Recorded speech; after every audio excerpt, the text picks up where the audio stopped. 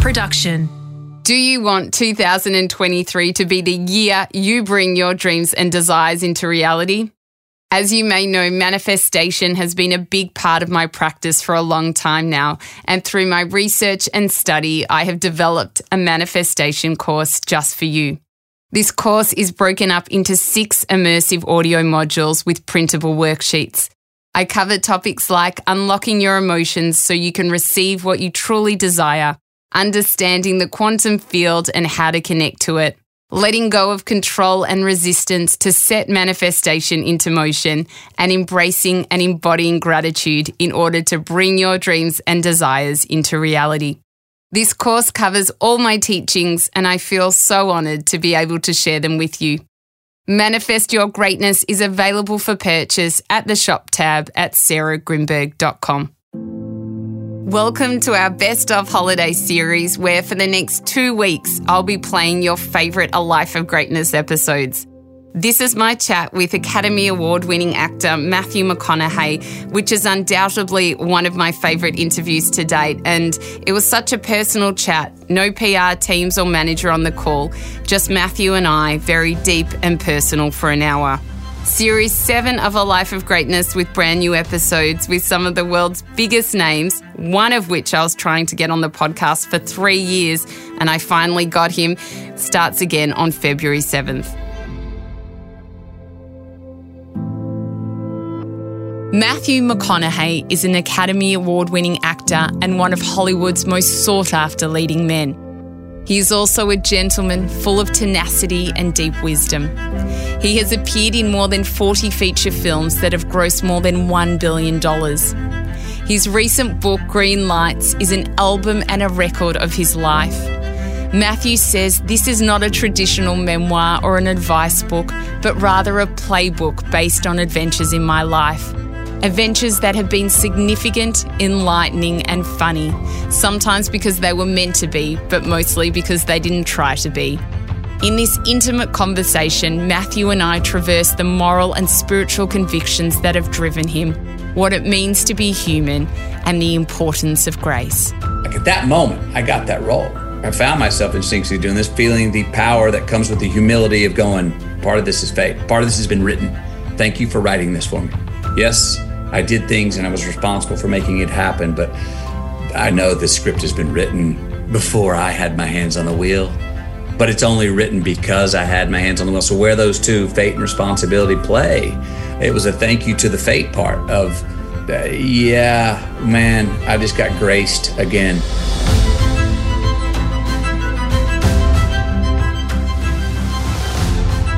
I'm Sarah Grimberg, and this is A Life of Greatness. Through my years of studying and researching the connection between human behaviour, personal growth and transformation, I have discovered the keys to unlocking greatness within others. In this podcast, I share stories and experiences from my own teachings, along with conversations with inspiring guests to help you learn the simple tips, habits, practices and strategies to cultivate an extraordinary existence. Matthew McConaughey is a father and a husband and one of the wisest people I have ever met. In this episode, you will learn why we all hold the power to lead the most miraculous life. I want to start by saying what an amazing book Green Lights is. It's funny, it had me crying, it's absolutely beautiful, and it's full of wisdom, packed with all of your thoughts, and you share your truths. But what I want to know is, what made you want to write a diary for all those years? Yeah. Well, I first started off at 14 writing in a diary/journal for the same reasons that most young people go to a diary. It was to deal with the clumsiness of growing up. Oh, why did Gretchen Donnelly break up with me? My heart's broken. Why do I have pimples on my face? That kind of stuff. Yeah. But then in my early 20s, I noticed that I was in a time in my life where I was catching green lights, meaning my relationships were good. My school grades were good. I had a job with cash in my pocket. I had a girlfriend. It was an affluent time for me. And I remember going, hey, you're not writing in your diary as much while you're, quote unquote, succeeding. And I remember saying, I think you better keep writing in it now. because it may help you out later on when you get in your next rut, which it did. So I continued to write about successes. I mean, we're so often told to dissect our failures. And I was like, no, we need to make sure we dissect our successes, because later on in life, when I got in a rut, which we all eventually do again, I was able to go back to my diary and go, what were your habits when you were rolling? When you had found your frequency, when you were happy and you would look forward to the morning when you woke up, you look forward to the day. And I look back and I said, who were you hanging out with? Where were you going? How much sleep were you getting? What were you drinking? What were you eating? What was your outlook? How was your sense of humor? Did you have your wink? Whatever those things were. And I found habits that helped me recalibrate and get back in line in times when I was in a rut, from those times where I'd written when I was feeling satisfied with myself. What were the habits that you found when you look back in your diary? Getting enough sleep was one that was consistent, for sure. And that's still true for me today. My least favorite feeling is being tired from not enough sleep. I have no trouble with like fatigue from exercise or hard work, but boy, not having enough sleep, as my wife says, no, honey, you stay in bed. I'll get the kids breakfast, because I'd rather get up early with them and lose sleep than be around you when you haven't had enough. Yes. That was one. Exercise. An hour a day to find a place to break a sweat. And I've just called it break a sweat because that can be a run, that can be a workout, that can be dancing with my wife late at night, whatever that is. Also, end of the night, doing a little inventory before I shut my eyes up through my day. And it can be hard when you're busy to remember what the hell you had for breakfast, much less lunch. But to go back and do a little inventory in the day. And then secondly, to do a little inventory on what you got coming up tomorrow. Yeah. Like I love writing lists. I'll write a little list and I'll notice that if I have 10 things to do today, but if I don't have them written down and I know they're in like 10 separate emails, I feel a little scattered, like I feel intimidated by them. But if I write them down, 1, 2, 3, 4, 5, 6, 7, 8, 9, 10, on one page in front of me, they look a lot less formidable. And it's a lot easier to just go, yep, did that one, mark it off. Yep, did that one, mark it off. So those are a few things that helped me along the way. When you look back at what you did in the day and the things that maybe you achieved or the conversations you had with people, do you look back and digest them in a way of, I could have done this better, or I did that well? When I went back, I thought I would have more of that feeling when I went back to go write this book and look at those diaries. I really thought I was going to be much more judgmental of myself. I knew I'd have some embarrassment. I knew I'd have some shame. I did. But most of the stuff that I thought I'd be embarrassed about, I ended up laughing at. Most of the stuff I thought I'd be ashamed of, I was like, oh, you already forgave yourself for that and moved on. So I laughed more than I thought I would. And I really didn't judge myself, because what happens through the book, and that's hence the title of Green Lights and how all yellow and reds eventually turn green, is that the times where I did step in shit, the times where I put my foot in my mouth, the times where I was not my best, or I maybe hurt somebody with my words or burned a bridge, or embarrassed myself by not being prepared for work, they taught me lessons. Now, some of them I noticed at the time, some of them I noticed 5 years later, sometimes I noticed 10 years later, some I still haven't noticed what the green light assets of those times were. But I found this too. Most of the time, I'm the last one to forgive me for my wrongdoings. Yes. And when I finally go to someone to try to make amends, go, you know what, this has been bugging me, they had already forgiven me. I think that's the thing. We're our harshest critics sometimes, and it's the same way as when you're angry or you don't forgive someone for something that they've done. It's only you who puts yourself in jail, not the other person. They've moved on. And it adds up, and if you don't make amends with yourself or with the other person soon enough, it'll come bubbling over later somewhere down the line. Yes. In a very awkward way, usually, in a way that you will regret, So I have through the book many times where I've gone off on my own and with a backpack, just where I was stuck with myself to work some things out. And as I write about in the book, I do not always enjoy the company with myself. And I've learned, though, that when we are in places where we're not enjoying our own company, that's probably a good reason why we maybe need to stay in our own company with no one else around for a little bit longer. Or not, we don't enjoy our company. We're feeling restless. We want to pick up the phone and call a friend that can make us feel better. We want to put on the tube. We want to go to the bottle a little bit earlier in the day. All kinds of things we do. But I found that if we could stick with it on our own and not pull the parachute to go have those things, to have it easier out, that we do press reset and we find out what do I forgive myself for? And what do I put my foot down and say, I'm not going to take this anymore. I'm changing this about myself. You say you're an optimist by nature and humor has been one of your greatest teachers. It has helped you deal with pain, loss, and lack of trust. When did you know that humor was your friend?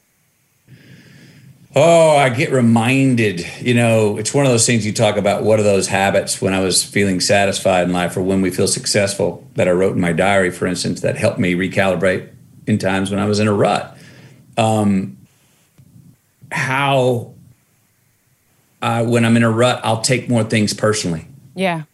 I'll let someone else's approval really give me a sense of significance, or someone else's anger or disapproval really bring me down. And when I've got a sense of humor, as I say in the book, when I got my wink back, I'm just life's more of a dance, and I'm not taking things near as seriously. I'm giving things just as much credit. I think actually more realistic credit when I've got sense of humor. Sense of humor, we always like to think, we tend to think that sense of humor denies the crisis or denies the problem. Where in fact, I think it exposes it and actually can untie the knot between two people to actually move forward and solve the problem. We were talking about America right now. America, and I say, look, hey, if you don't know what to say or how you feel about something, please make sense of humor your default emotion. We'd all get along a lot better. I don't say that in the jest of, deny our differences. No. I don't say that in jest of, deny there's a problem. No, we can still solve the problem, but in a much more human way. Sometimes we go, geez, oh man, here we go. All right, buddy, let's talk it out. That doesn't deny the problem, but it did untie a knot to allow us to go, okay, we're going to engage and have a better listen. It's very true, and Green Lights is absolutely hysterical in so many parts. You grew up the youngest brother of 3 and the son of parents who you say were twice divorced and thrice married to each other. How was life as a child in the McConaughey family? I remember it very fondly. I tell a lot of stories of how we were disciplined. And I've always, long before this book, when people talk about the love story of my family growing up, I always tell the stories of discipline. And those stories are quite violent. And they're like, why do you tell those as the love stories? And I think it's because those were the times where the love we had in our family seemed like they were going to be tested. Yes. Like that love was really going to be tested and it might break it. Meaning like if the love would have lost, my parents would have been twice married, thrice divorced. But no, they were twice divorced, thrice married. The love won. So I tell those stories because that's when the love was tested. That's when the commitment, unconditional commitment we had to each other as a family, as family members, was tested the most, but never had a chance of being broken. And I think there's an honor that I have in that because there's 98% of the time. Look, my mother said it when she read the book. She was like, stories are all true. But I do wish you would have included a few more of the stories of when we all got along and we were kind of a kumbaya. And I was like, I know. And I told her, that why I tell those stories, and she understood and appreciated that fact. But no, I didn't take for granted the 98% of the time when we were a warm, loving, hugging, supportive family. And my parents were, my brothers were with me throughout my growing up. I mean, it's undeniable in the book how the love that you have for your mother and father, it's absolutely beautiful. You do tell a story, and I actually found it quite disturbing for me in thinking of you as a young boy witnessing this when you tell the story about how your parents have that fight over the dinner table, your mum's calling your dad names, and she ends up getting a knife out, calling 911, and I imagined you as a child watching that, and I thought, how did you process that and then still have such a huge love for your parents, and then everything with them seemed completely fine? Well, look, it was horrific theater to my young eyes. But part of what my family has always done, and what I saw my mom and dad do much more often than seeing a horrific or violent event like they had in that fight, was you moved on. Yes. Meaning that bloody fight ended up with them making love on the kitchen floor. Once again, the love won. Yeah, yes. You know what I mean? Now, that's when I left the room, but there was no objectivity, meaning like there was nothing in my parents that said like the next day, hey, I want to talk to you about what you saw last night. We've moved on. Mom and Dad were great. We were great. And you were not allowed to hold a grudge in our family. And I saw my mom and dad not hold grudges against each other. I saw that although my dad was 6'4", 260 and mom was 5'4", 100, mom's the one that needed that fight. She's the one that started it. Yes, she started it. She always started it. And to this day at 88, she'll say, yeah, that's what I needed to communicate. Yeah. Whoa. Well, I don't, it didn't make me, so I've questioned myself. Did that make me want to be more of a pacifist in my life? To sort of say I don't want to do that? Not that I notice, but I am much more passive. Yeah. I don't even like having to raise my voice in my household. And if I do that, I immediately check in and go, whoa, what did you not handle to get to this point that you had to raise your voice, Matthew? So, and I'm human and I do, but raising your voice to my mom and dad was in their relationship part of the nightly conversation. It was just how they talked, and that was no big deal at all. But my parents just moved on. Resilience was integral in all of the lessons that they taught us and just what I saw. So again, the love and the good times always just so outweighed those times that I never really got hung up on that. There's a beautiful story you tell about your dad. I mean, you speak about him as being, like you said, this big, strong guy, and he's all about rites of passage, and there's stories with your brother and yourself. But then there's this story about him giving mouth to mouth to a cockatiel that was his right-hand man who was always on his shoulder and all this stuff, and you walk into the caravan and the cockatiel is what you think is dead in the toilet. And then tell us what exactly he does. It was a beautiful story. Yeah, it was beautiful. The cockatiel had gotten loose. We let him fly around inside the caravan when we were gone. We got home this day, and the cockatiel was always there to greet my dad. Talk to my dad, hop on his shoulder while my dad and I made dinner and everything. And this night we couldn't find him. So I run on one end of the caravan, look, and don't find him. And I hear my dad in the back going, oh, no, no, no, no. And I run back there, and there's Dad on his knees over the toilet. And in the bottom of the toilet, circling, is this dead, soaked cockatiel, lifeless. Dad starts immediately just weeping tears and reaches in with his big hands and pulls this cockatiel out. And with tears coming down his face, he cradles this cockatiel in his hand, hold him around the chest, and just put the cockatiel's head and breast down to his midsection in his mouth. And he starts going. And I remember he was given these like keeping his mouth, his mouth would have been too tight on the cockatiel, he could have blown up the cockatiel's lungs. Yeah. If he had breathed too hard, it wouldn't have worked. But he allowed enough air to come out and gave just the right amount of warmth breath. One, and tears are just streaming down on him. And he's 2. And he's weeping. 4. And after about the 5th or 6th one, in his hand, he saw this little like small flutter. And he's sitting there crying. Again. Another little feather flutter. Again. Now Dad's starting to go, getting happy like babies bringing back to life. And all of a sudden, you hear this in his mouth. I heard the chirp in my dad's mouth. Oh, my God. And Dad goes one more and pulls him off. And this little bird sugar shakes this toilet water. My dad slobber off his head and looks around. And damn if he wasn't back to life. And Dad sat there and he fluttered in his hand. He sat there and cradled him and got the hair dryer out on light and cried over him and dried him off. And cockatiel's name was Lucky. Lucky lived another 8 years. Wow. It was beautiful. And I just witnessed that. What a beautiful story. And there is so much beauty between your mother and your father and the relationship that you have with them. I want to talk about this concept now of green lights, which is obviously the main theme of your book. You say catching green lights is also about timing.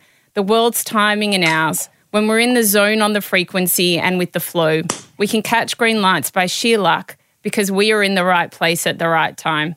Catching more of them in our future can be about intuition, karma, and fortune.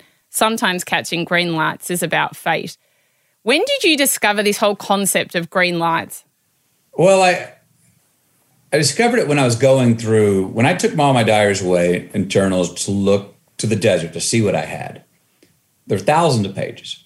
And what I first came up with when I was looking for sort of a synchronicity of what kind of columns or categories did all my stories fall into, it was a big stack of stories, a big stack about people, big stack about places, a big stack of prescribes or prescriptions or advice, wisdom. There was a big stack of poems, a big stack of prayers, and a big stack of bumper stickers. So those were my 7 categories. And then I said, well, let me see if there's a central theme that comes out of these. And so and all of a sudden I started noticing, oh, this is about green lights. Even your red and yellow lights, the hard times in your life taught you lessons that gave you assets, green light assets that gave you more freedom in your future. Oh, there were some green lights that just fell in your lap. You were in the right place at the right time, but you actually did something with that. You turned that green light, you saw it as a gift, and you took advantage of it and created a future where you were able to be more yourself and have more ease, all the way down to basic ones. The most basic, I love to tell everyone, when they don't get totally the concept, I'm like, putting your coffee in your coffee filter the night before is giving yourself a green light the next morning. Yeah. So it's teeing yourself up for more ease in your future. What did I also notice? Times in my life where I lied, cheated, and stole, and maybe screwed people over. Maybe at the time that felt like a green light because it was the easier way to go, or, breaking up with somebody over a letter or an email instead of having the courage to go do it in person. And maybe that was easier at the time. Maybe it was an immediate green light for me, but not truly a green light because later on, I've got to look over my shoulder wherever I'm going to see if that person's there that I lied, cheated, and stole from. So now the decision I made in the past is trespassing on my freedom in the future. So it's not really a green light choice back then, was it? So green lights are about responsibility and freedom, how we are responsible for our freedom. And now there's great freedom in our responsibilities for ourselves. And it is, the first part of that, it is about fate. It's also about responsibility. That's sort of the play on those two. We can engineer them in our lives ourselves by the choices we make. Also, though, it is about intuition. Are we in a place where we can see it? Green lights are all around us. Yes. Gifts and truth bombs are everywhere around you and I right now. Are we in a place to receive them? Not usually.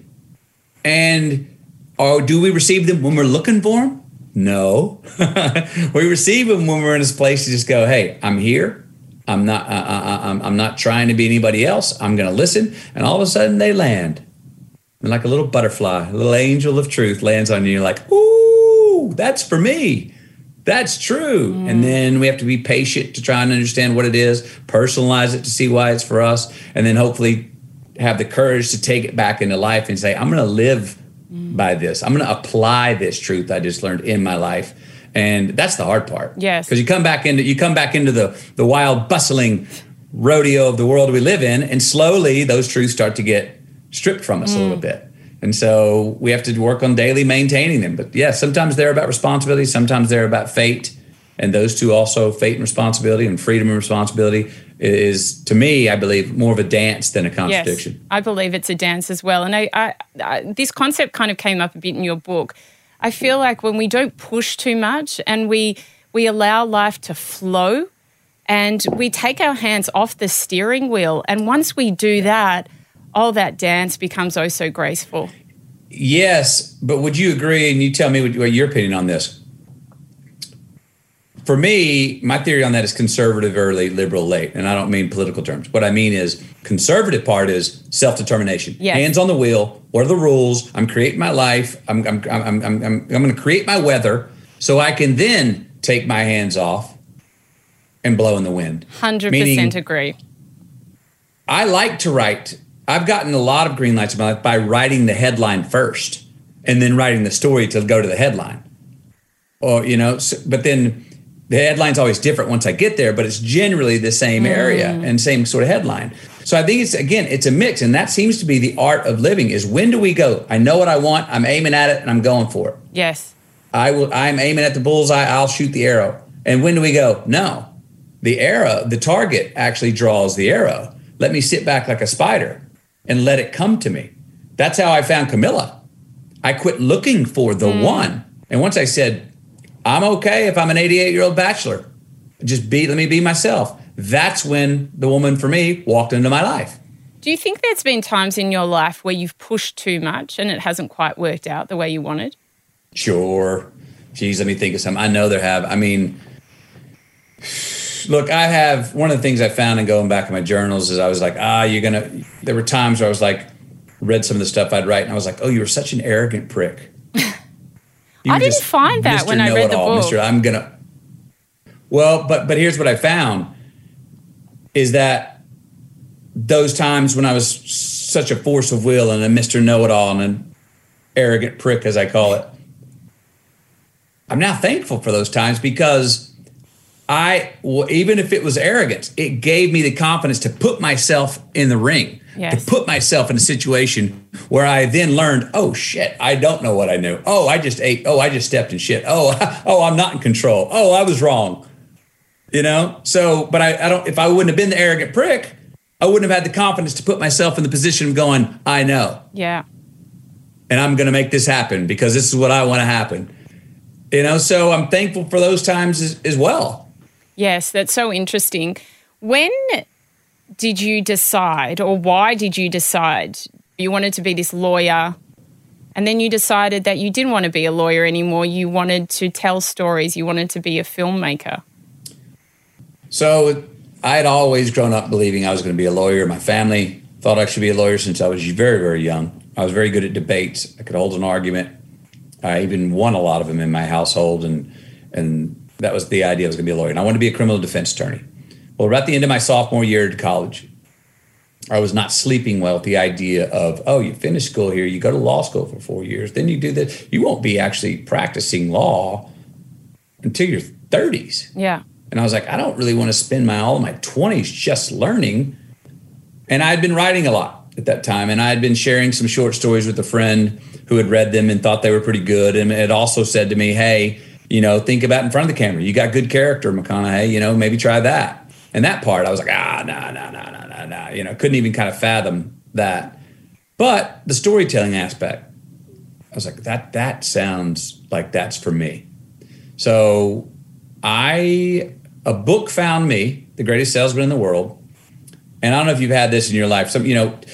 It's different when someone tells us what to do, or a teacher tells us, oh, you should read this, or a friend goes, you've got to read this book, or you've got to see this movie. It's like, but if we find it on our own, like those albums that were, come up through and we like, I'm going to check, and you go, oh, and you tell people about it and they're like, I've never heard of them. It's kind of like, you found it. It found you. Yes. Well, this book found me. And when I read it, I was like, okay, this is a sign. No one pushed this book on me. I'm not a big reader anyway. Let me read it. And it gave me the courage, because I had identity and found purpose in it, to say, I want to go to film school. I'm going to change my course schedule. I'm going to call mom and dad and tell them I want to do it, which was a daunting idea to me, because I grew up in a blue-collar family. The idea of going into the arts, what the hell is that? So avant-garde, European, what are you doing? So it's such a hippie idea, you know what I mean? It's like that. I did not think it was going to go over well. But I called my dad one night to tell him. 7:30 at night, I said, I'll call him at 7:30. He'll have gotten home from work, taken a shower, had a meal with mom. They'll be sitting on the couch. He's having a beer. He'll be in a great mood. Great time to tell him that you don't want to go to film school anymore. You want to go to you don't want to go to law school anymore. You want to go to film school. I call him 7:30, 6 p.m. Hey, Pop. He says, hey, what you got, little buddy? I said, Dad, I got to talk to you about something. He says, sure. I said, I don't want to go to law school anymore. I want to go to film school. Now I'm breaking a sweat on the other end of the line, waiting to hear him go, you want to what? Mind you, he's paying for my school. He says, no. Are you sure that's what you want to do? I said, yes, sir. And then there was a pause for 5 seconds. And I'm over here going, oh. And he said 3 of the greatest words I could have ever heard. Don't half-ass it. It was a gift. He gave me more than approval. Yes. He gave me privilege and freedom and responsibility to go do it. And, I think that it happens with a lot of parents, and it's actually how I think even governments are sort of formed. You put a structure, an expectation upon our children and upon people of a country or a place. And you would say, follow these rules. This is what you're going to do. But in the back of the hierarchy's mind, when the individual in business, a Steve Jobs or something, comes up and goes, no, I'm doing this. So you can't do that. And like, no, I'm doing it. Our parents, when the child comes forward and goes, I'm not doing what y'all expect me to do. I'm going my own way. I could hear the pride in that 10-second phone call of my dad, yes, underneath it without saying it. Yes, son, you've just chosen to go your own way. You broke the mold and choosing to do something that we've never even entertained or brought up. Yes, that's what it's about. And I think my dad had great honor in hearing his son sort of have a rebellion against what I was expected to do. And I think society does that to us as well. The thing I think we have to learn is when we do step out to go, I'm going a different way, we better mean it. Yeah. Because you get one chance, you know what I mean? If you're bluffing, you'll be put back in the structure, you know? There's something beautiful, though, about having the courage to be able to take that step. And there is something in always seeking that approval from our parents as well. And sometimes I think, why do we need that? Even as we're older, I mean, do you find that now, I know your mum's around 88, that you do want her to be happy with what you choose to do in your life? I do. But I also, how old are your parents? They are late 60s. Okay, so are you noticing that you're starting to become the parent? Yes. Yeah, and so, in a lot of ways, I'm the parent to my mom. Yeah. Now, she has sneaky, quiet wisdom that I think that she may have forgotten in her old days that she hasn't forgotten at all, and she'll let me know really sharply. But she's more of a revolutionary than I am now. Yeah. It's like parents, it's like in our 20s, we're revolutionaries.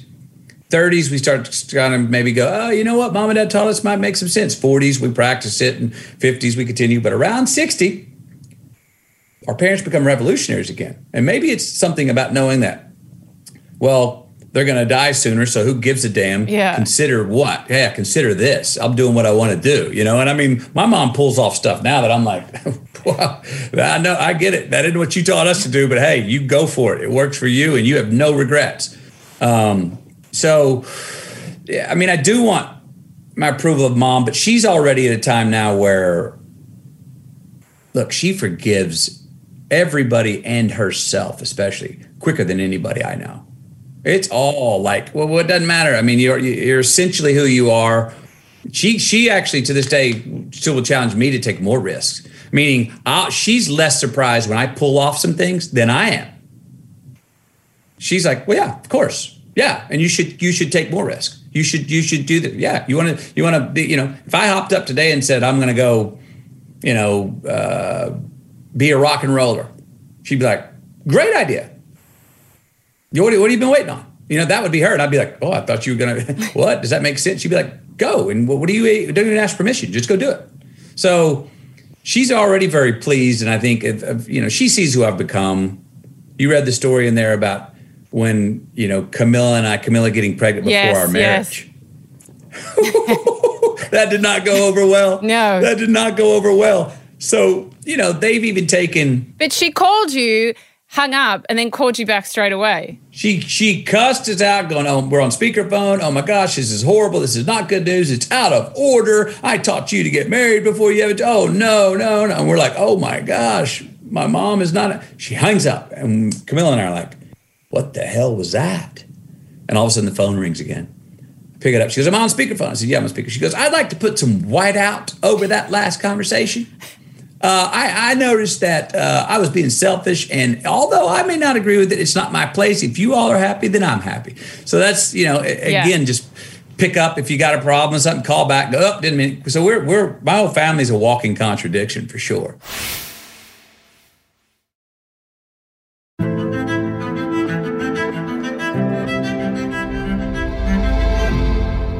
There's a beautiful story that you tell in the book, and it's when you score your first big role in A Time to Kill. And you say that Joel Schumacher and John Grisham call you to tell you that you got this lead role that you really wanted. The bit that really stood out to me is like you started running, and then I think you're in a forest, and then you dropped to your knees with tears in your eyes, and you faced the full moon and you said thank you. Who did you say thank you to? God. Life. It's important, isn't it? The universe.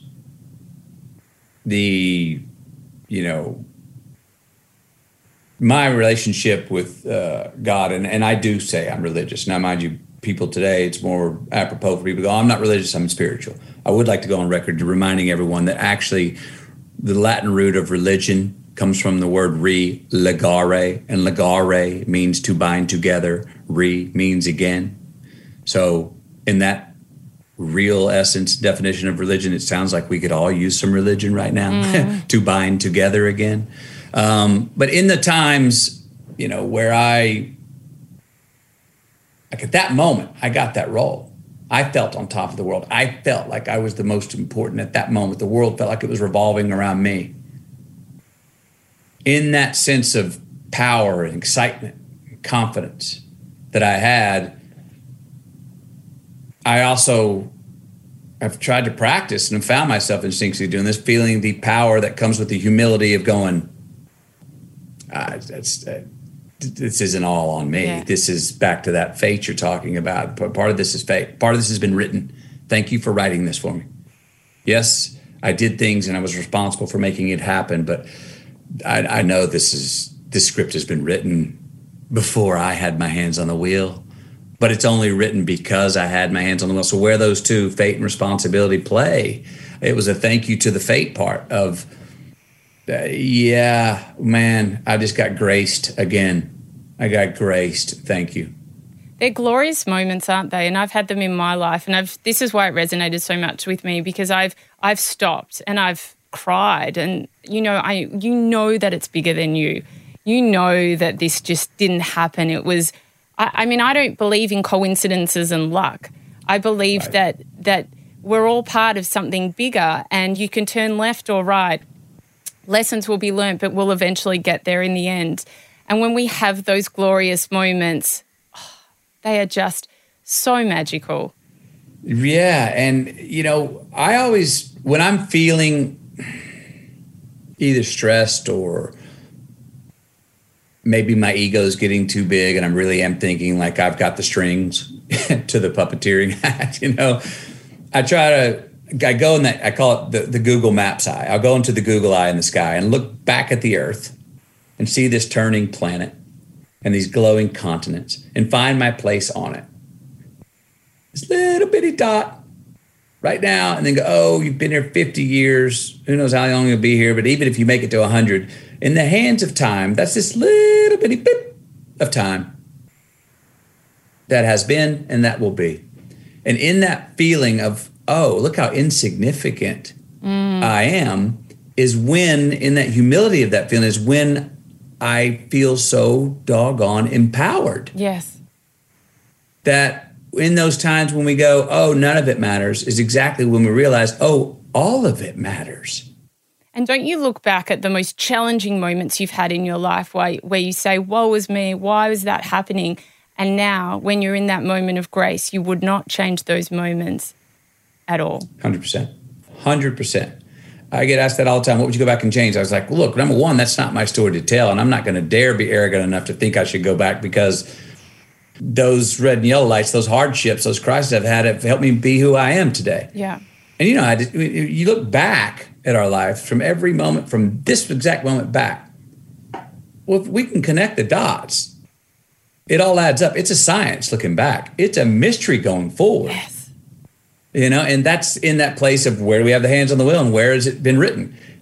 I'm not sure which comes first, but they are right. They're running neck and neck, So no, I wouldn't change a thing. And for things maybe that I would want to change, or things that I haven't learned those lessons yet, I trust that, I'm going to. Yes. In this life or the next. Or if I don't, my great-great-grandkids will learn that lesson from my own crisis or hardship, the lesson I don't learn this time. You tell a really beautiful story about after, you hit fame in A Time to Kill and you went to seek some spiritual realignment at the Monastery of Christ. And you met this beautiful brother called Christian, and you guys went out for a big walk and you start telling him everything that was on your mind, and you walk for hours and hours and the guy hasn't said one word. You're crying and then you stop, you sit down and you wait for him to say something to you, and he just says 2 words. He says, "Me too." Yeah. Oh, it was beautiful. Like my dad saying, "Don't half-ass it." Those 2 words that man, Brother Christian, said to me at that moment, I crumbled. And in forgiveness, I crumbled in grace. I crumbled in realizing that it's a human condition, that we're all in this thing together, that it wasn't my own personal, original, and soul challenge that I was going through. And I write this in the book. Sometimes we don't want to hear advice. Yes. Sometimes we just need to be let know that, hey, I hear you. Me too. What is it about how sometimes we just need to talk? We don't even need the person to speak. Yeah. Well, that's one of the advantages of keeping a diary or a journal. Yeah. We have Socratic dialogue. I talk to myself all the time. I just do my best to answer. But even that can be helpful. But to write the written word down, it makes the thought, it puts it in a form of matter. It's like it's an object now. It's legible. It's written down. It's tangible, and that is already throwing it out there and making it at least a Socratic dialogue between you and yourself, but also in a written word, which is like talking to someone else. And someone else, that by writing troubles down is a form of sharing them. Yes. Even though no one else but yourself is looking at them. It already removes it and unties the knot a little bit and allows a little circulation to come in and go, okay, all right, so it's not just me that has a problem, because look, I just wrote it on paper. The paper's got it too. I mean, it's out there in the world now. And that's similar to when you go talk to somebody. There's a great African proverb. A man who shares his problems will have few. A man who doesn't will have many. Yeah, I love that. Much of that's just sharing it. And you think it's so original and that someone's going to go, wow, I've never even thought of that. They never do that. They'll go, yeah, I know what you're talking about. And you're like, you do? Oh, great. Thank you. Just lets us know there's a collective existence we have. I noticed in the book that you obviously write about how you won an Academy Award for Dallas Buyers Club, and it's a huge moment. But you didn't write about it at length compared to some other stories in the book. Why was that? Well, as you know through the book, I don't write much about perceived destinations or landing spots. I never saw winning an Academy Award as a ta-da moment. I didn't feel like, you've arrived. You did it. I did have a sense of accomplishment that my peers had looked at my work, that my craft had translated in such a way that they said, we deem this the most excellent work by a male lead actor this year. That felt great, that my work had translated, that it was a craft, that I was an artist, that what I wanted to do, I did, and it was relatable and translated and moved people. But I never saw it as like, okay, ding, check that one, did it. So I think, my guess is that I'm pretty consistent. You tell me, I think I'm pretty consistent through the book of I don't spend too much time on arrivals or destinations or when I won the trophy. What's beautiful to me and my favorite parts is the approach and the exits. That's where life's a verb. Winning the trophy was a noun. Did it. It's in the history books for that year, 2014, I think it was. There's one male lead Academy Award winner, Matthew McConaughey for Dallas Buyers Club. That's fact. That's written in stone. That fact will outlive me. But the verb of life, when you see someone feel and strangle and try to find their balance when they're unbalanced, that's what's beautiful, is the overcoming or the getting of what we want. It's going towards it. I find that relationships as well. I don't want to feel in a relationship. One of my earlier sort of adolescent fears of marriage. Oh my gosh, is the chase over? Is the adventure over? And now I had to learn and be convinced that no, the adventure is just beginning. You're just going. You got a partner with you now. Yes. And adventures actually become 2- and 3-fold. And that's been the case so far, thankfully, in my life with Camilla and I. But okay, we're good now. I know everything about you. You know everything about me. Ho hum. Oh, geez. The adventure's over. Where's the fun? Yeah. So I like talking about the approaches, the how I got there, the how I figured out what, and then what I did with it afterwards. How was that moment when you won the Academy Award and you were standing on stage? How did you feel? I felt somewhat omnipresent. I would not call it surreal because I didn't have a speech written. Really? I thought that speech was written. It was so beautiful. No, I didn't have that speech written. I had an idea of what I wanted to talk about if they called my name, and then they did, and then it was purely just coming straight from my heart and spirit, you know. It was like, maybe there's that great quote in the Bible, Matthew 10:20. Actually, the day the green lights came out, it won't be my words; it'll be my Father's words. I was in full of gratitude. Yes. I was confident enough to share a truth of mine that I knew that it could be misinterpreted. Like, who's my hero? Me in 10 years, but then tomorrow my hero will be me 10 years from that day, and a year from now it'll be me 10 years after that. So I actually never will catch him. Yeah. That's the verb. If I can stay on the chase, chasing yet, which is what I think we all are somewhat doing. And knowing that we'd never arrive. Again, there's not the ta-da moment. Even if you look at in countries, we talked about America offline before we got on here. America is an aspiration. We are constantly chasing, yet we are not going to have a utopia. We're not going to find perfect justice. But if we can keep chasing and getting a little bit better and have a bit of ascension in life, a bit of evolution and get a little bit better, that's as good as it gets. And so that's what, at that point I was talking about what I chased, what I looked up to, what I look forward to. I found that to be in all my travels around the world, the one common denominator for happiness is that people just need something to look forward to.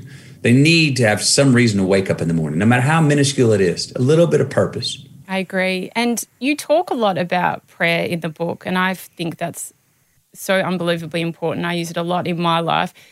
What is your favorite prayer? My favorite prayer is when I can clearly see, like for instance, on Sundays at church, I'll pray.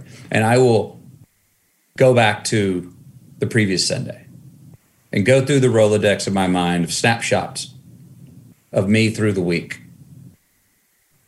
how I got to this moment. And I'll try to see the moments. Maybe it'll be a flash of me when I was doing something with the kids, or a flash I did something at work, or a flash when I got a call, something that I did that I was my truest self, and I'll see a snapshot of it. Then I'll go through, sort of let constantly come to my mind pictures of those people I love in my life, and I go through the Rolodex of them until I find a snapshot of them when they're in their most true moment. Not their happiest, hey, not that, not trying, no attitude, no nothing, just when they're in their most true being. And I go through everybody until I find a picture in my mind that can stop on a picture of them in that place. And I pray that part of them can become omnipresent, that part will flourish, that they will realize that part, and that's who they are. And that they can water that garden, that part of the garden in themselves. So they can be more of that. And then I always ending back up with a snapshot of myself. And that can be sometimes the hardest one for me to find. Yeah. The one where I see myself in my most true moment and go, that's it. More of that. I wish and pray more of that for you, Matthew, is what I'll say in my mind. And then that's usually when I open my eyes back up and wipe a tear from my cheek. That's beautiful. What's the lesson that's taken you the longest to learn? I mean, it's more of just I'm trying to constantly find that balance between what we spoke about earlier. How much of it is a responsibility? How much of it is fate? How much of it is endurance? And how much of it is I back off. I'm taking my hands off the wheel. How can I get to a place where the decision that's best for me selfishly is also the decision that's best for we selflessly? And to quit making those two contradictions, to quit making those two feel like those have to be butting heads, and that no, actually, this is where they live. Let them cross over. That's not a shade of gray of compromise. That's a white light of all the colors of truth. And to trust that, because I do like to be in control. I do like to be in the know. I'm still working on, okay, that's fine if you want to always be in the know, McConaughey, but let's make sure you're in the know about what you don't know. Yes. As well. So,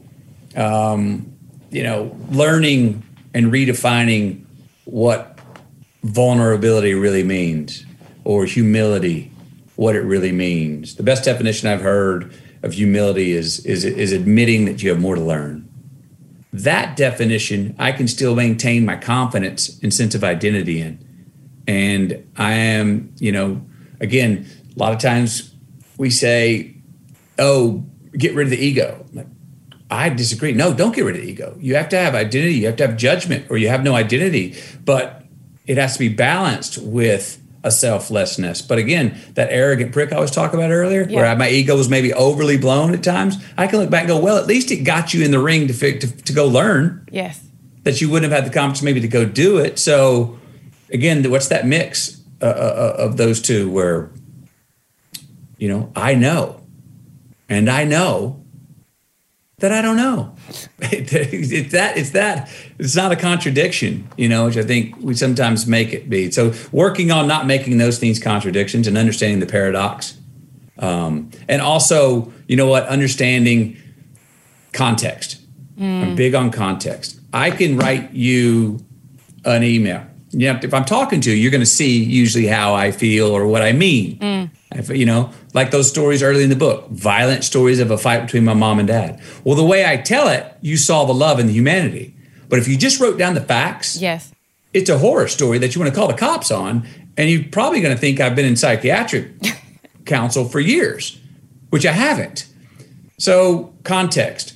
I always joke about it. It's like the way people use emojis. I can write you something in jest where I've got a wink in it, and I'm kind of giving you heck. But maybe you woke up this morning and your dog's sick, and you received that, and you're not in the mood for that, and you read what I wrote you, and you're like, that son of a bitch. Who the hell does he think he is talking to me like that? Because I didn't put the wink emoji at the end, or I didn't go, hey, love you, or whatever, or haha, you know what I mean? So context, and we got to remember that not everyone, we don't know where they just came from. Yes. We don't know where everyone else just came from.